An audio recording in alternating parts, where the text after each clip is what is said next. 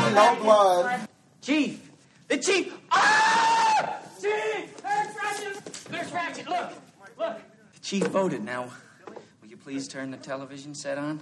Mr. McMurphy, the meeting was adjourned and the vote was closed. Ah, come on. You're not going to say that now. You're not going to say that now. Now, when the vote, the chief just voted, it was 10-9. Now, I want that television set turned on right now! Hi, everybody. It's John here with another episode of Bread and Butter Emergency Medicine. Have you ever found yourself at work on the receiving end of a patient who sounds a bit too much like Jack Nicholson in this clip? Oftentimes, this can be a situation that gets a lot worse before it gets any better, and knowing what to do quickly can make everybody's lives a whole lot easier. Today, we have the chance to talk with none other than Dr. Brian Stetler over some pointers on how to handle the agitated patient. All right, everyone, welcome back. We're here today with Dr. Stetler, our illustrious program director for emergency medicine at the University of Cincinnati. Dr. Stetler, thank you for joining us on the show today. Thanks very much for the invitation. Well, of course. The goal for our topic today, to get right into it, is the ever-interesting presentation of more or less agitation in a patient that's presenting to the emergency department. In a separate episode, we'll be talking about the differential diagnosis per se for altered mental status in and of itself, but I think one of the challenges that can present for the new emergency medicine provider or other resident rotating on the service can be that of how do you deal with somebody who is acting a fool in front of you, and what are some of the particular approaches? From the beginning, kind of walk us through when a nurse or a chief complaint or otherwise approaches you saying, hey, this patient's agitated, are there any initial thoughts that you have in the presentation? Yeah, certainly. I mean, and this is something that, as you know, I mean, it is incredibly common in emergency medicine. It will always be incredibly common in emergency medicine, both due to kind of chemical intoxicants that we run into with patients as well as just psychiatric issues that come up. So it's something that we see essentially every shift, every day. And so having kind of an approach to this is pretty important for practice in emergency medicine. My general approach when we run into one of these patients is to kind of get a sense, if the nurse approaches me and says, I'm having a difficult time dealing with this patient, you really want to have some sense, hey, how long has the patient been there? What is known about the patient? I mean, is this an issue that comes up immediately when the patient is first laid down in the room? Or is this something that has developed over time? And the reason that's important is if it's developed over time, i.e. the patient's been there for a few hours and has now become agitated, it's usually due to a decompensation in the patient's physical status, some worsening of their illness, something that perhaps even we have done, or just a need for the patient that's not been addressed. Okay. Whereas if the patient presents agitated, then it's much more commonly related to either psychiatric illness or perhaps some version of intoxication that's going to be more difficult to manage. Now, in that setting, do you find between either the one who has slowly been becoming more agitated or the one that presents in a certain way, is the management of their agitation different between those two groups? I think it is. I mean, if there's a patient who has presented and you've already evaluated the patient and they were not initially agitated and they have become so, most of the time that patient's actually fairly easy to deal with, either through just going and addressing the patient and trying to figure out if there's a physical need that's not being met. A lot of times this is related to inadequate analgesia. It's related to kind of declining people of their basic needs. We won't let them eat. We won't let them drink. It's due to perhaps expectation management. They don't understand why they're there and no one talks to them. A lot of these things are pretty easily dealt with, quite honestly. Or if they have become hypoxic and become agitated due to that and have altered mental status, something to that extent, i.e. a change in their physical condition, all those things tend to be pretty straightforward to deal with. The patient who was just laid down and is agitated and difficult to deal with is a kind of a separate category in my mind. Gotcha. And I think that's a great point. I mean, the one who has been changing before our eyes, often when we're not looking at them, as it's been possibly hours before since we've seen them. Exactly. I think those are good points to readdress what brought them here in the first place and what can we do differently to bring that to improve. Sure. The one who's laid down, plopped down by BMS, by police, or whatever else that's been agitated, I've often heard that an initial approach can be to try to de-escalate the situation. Have you found any tactics, at least in terms of your interaction with the patient, that has been helpful in that setting? Yeah, absolutely. I think you want to, and experience teaches you this, although a lot of people who are successful in emergency medicine have a pretty good gestalt of the patient, and you want to get a sense for the underlying nature of their agitation. And by that I mean, it may seem paradoxical, but patients who have psychiatric illness as their underlying cause for agitation actually tend to be more amenable to de-escalation. They tend to respond to a one-on-one conversation. They tend to be able to interact, and you can kind of address the issues that brought them in. Patients who may otherwise be reasonably normal individuals who are intoxicated are very, very, very difficult to de-escalate and redirect just because they're not making logical decisions because of their intoxicants. So that subgroup of patients is probably going to require some version of chemical sedation / restraint. Gotcha. And do you find that there's a particular time window in which you're able to tell that if they're going to be able to be talked down per se, or I guess the real question is, how long do we try at this before we move to other?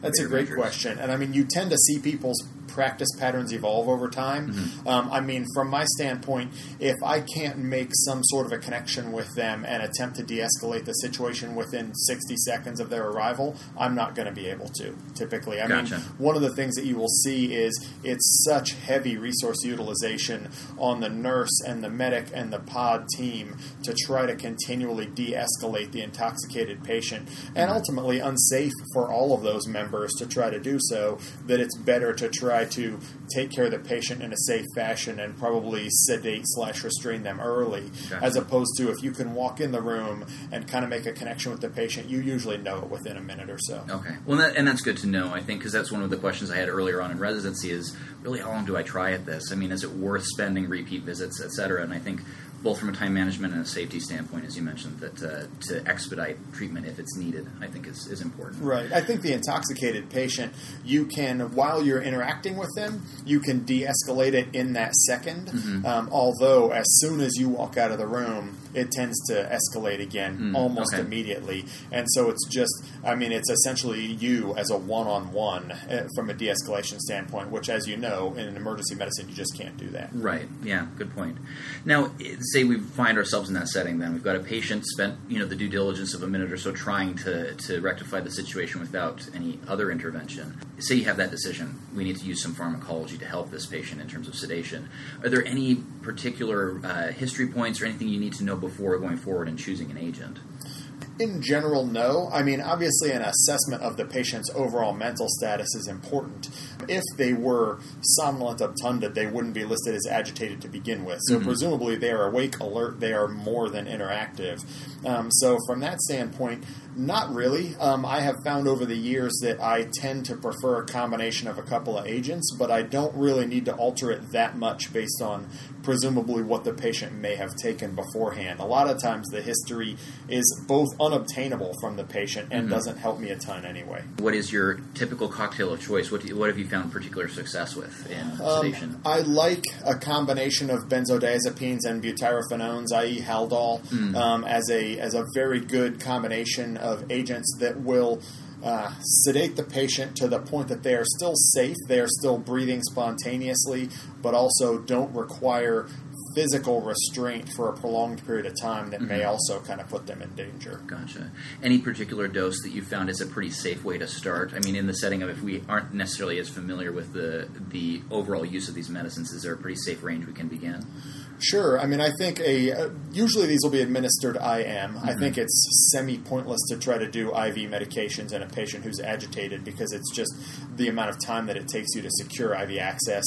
If you could secure IV access, you probably wouldn't need to sedate the patient that much anyway. So, these are intramuscular doses that we're discussing. Okay. I tend to start at 10 milligrams of haloperidol and typically 5 to 10 milligrams of midazolam in combo, kind of together at the same time. And that works very well to not provide too much respiratory depression, but also to help within typically about 5 to 10 minutes kind of sedate the patient to the point that they're very manageable. So you have kind of that window, and if it's not within 5 to 10 minutes, is that one where you find yourself redosing, or is it something that you'll typically need to do anything different? If the patient hasn't really achieved any effect by 10 minutes, then you're probably going to need to redose. Okay. Although usually that also requires removal of stimulus, i.e. If you don't have 10 people leaning on them, and usually up front you have probably had to put them in some version of restraint. And if they're in restraint and then you remove the rest of the stimulus after the medications are administered,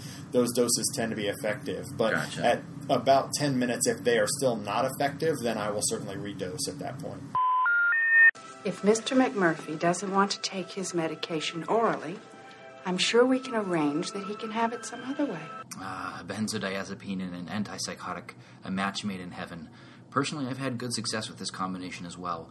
I found midazolam offers a bit of a quicker onset for sedative effect than haloperidol alone, but you might find yourself asking what other options are out there.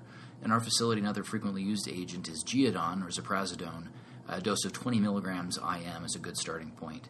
You can see the attached blog post for some more discussion regarding benefits versus downsides of this medication, as well as for some discussion about other possible agents. In short, there are fewer incidents of extrapyramidal symptoms with this second-generation antipsychotic. However, this medication needs to be reconstituted by the nurses before it can be administered, which adds a couple of minutes to the process, which really isn't so big of a deal when the patient's agitated but on their stretcher by themselves, as opposed to when they have 6 or 7 police officers having to hold them down. Something to consider. That being said, with these use of the medications, are there any, in terms of monitoring parameters or things from a safety standpoint, that after they're administered you think we need to employ? Or at that dose, is it typically pretty safe to the point that you don't have much concern for any complication? That's yes to both of those. I don't have concern for complication, although you would, once the patient gets to the point where they are sleeping or sedated, I certainly like to have a pulse ox on the patient, and it's nice to have them on a cardiac monitor. I presume that if they're still screaming and agitated, their oxygenation is probably reasonable, and you can't keep a pulse ox on them anyway. Right. But I like to have a pulse ox on them if nothing else, and ideally a cardiac monitor as well. Amongst the agents that are used, I mean, as I've seen, multiple providers have different kind of approaches in terms of what they like to use for chemical sedation. Are there any agents that you have found to have any particular dangers for a certain population? I know we've talked about there's the psychotic patient, there's the intoxicated patient, different pathology leading to their agitation. Is there any scenario that you find any particular danger with any of the agents that we use? In general, the answer is no. I think benzodiazepines are a very good agent. I think if you use them in monotherapy, for a truly agitated patient, sometimes it requires such high doses that it can cause respiratory depression and hypoxia, which is why I like the combination of agents. Because if I were going to try to sedate someone just with midazolam or lorazepam, sometimes I get to 20 to 30 milligrams of midazolam, which particularly if the patient has a co-ingestion, typically ethanol and something else that provides respiratory depression, then I do start to get concerned about hypoxia and respiratory depression at that point. So I think with the combo, no. But with isolated benzos, I do get concerned eventually. There's some theoretical concern about QT prolongation and dysrhythmias related to the butyrophenones and some of the other typical and atypical antipsychotics, although in clinical practice at the doses that we use, I have not found that to ever be an issue. Right. I had heard about that mentioned before as well. Personally, I haven't had any experience with anyone's QT becoming more prolonged in that setting. Is that one that you'll routinely be getting pre or post EKGs? I know often for the workup after someone is sedated, we'll be getting an EKG anyway for what our concern for their possible primary pathology may be. But have you found that it's necessary, if there is no concern for cardiac etiology, to just do one in the sense that we've given Haldol or something else that might? It's a good question. It's an unobtainable study in an agitated patient, right? So you can't get it. So you either have to make the decision that you're going to use the agent anyway or that you're not going to use the agent.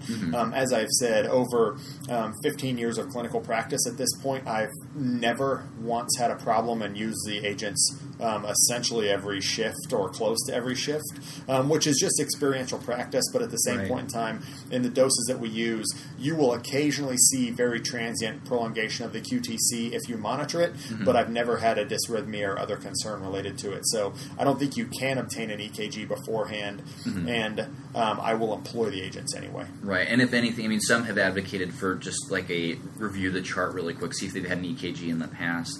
But again, that's not something that I've really had much problems with before. No, anytime I've checked, I've never really had a prolonged QT to begin with. I agree, and I don't find the review of the record in these patients to really help you, and it's time intensive. I mean, it takes 5 minutes to actually look through those sorts of things, and that's 5 minutes of the person who's already in agitated delirium and at risk of dysrhythmias just from whatever they took to get them there, to just have people laying on them while they scream. So Right.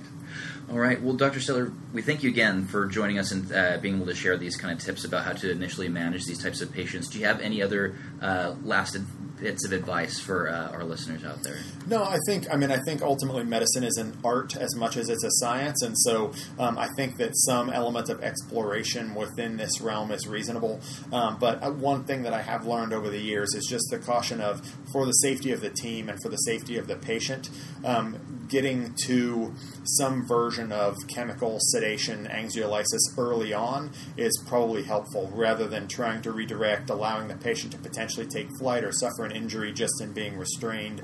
It's better to try to get in front of it and sedate them early and allow both the other patients in the department as well as your providers to be safe.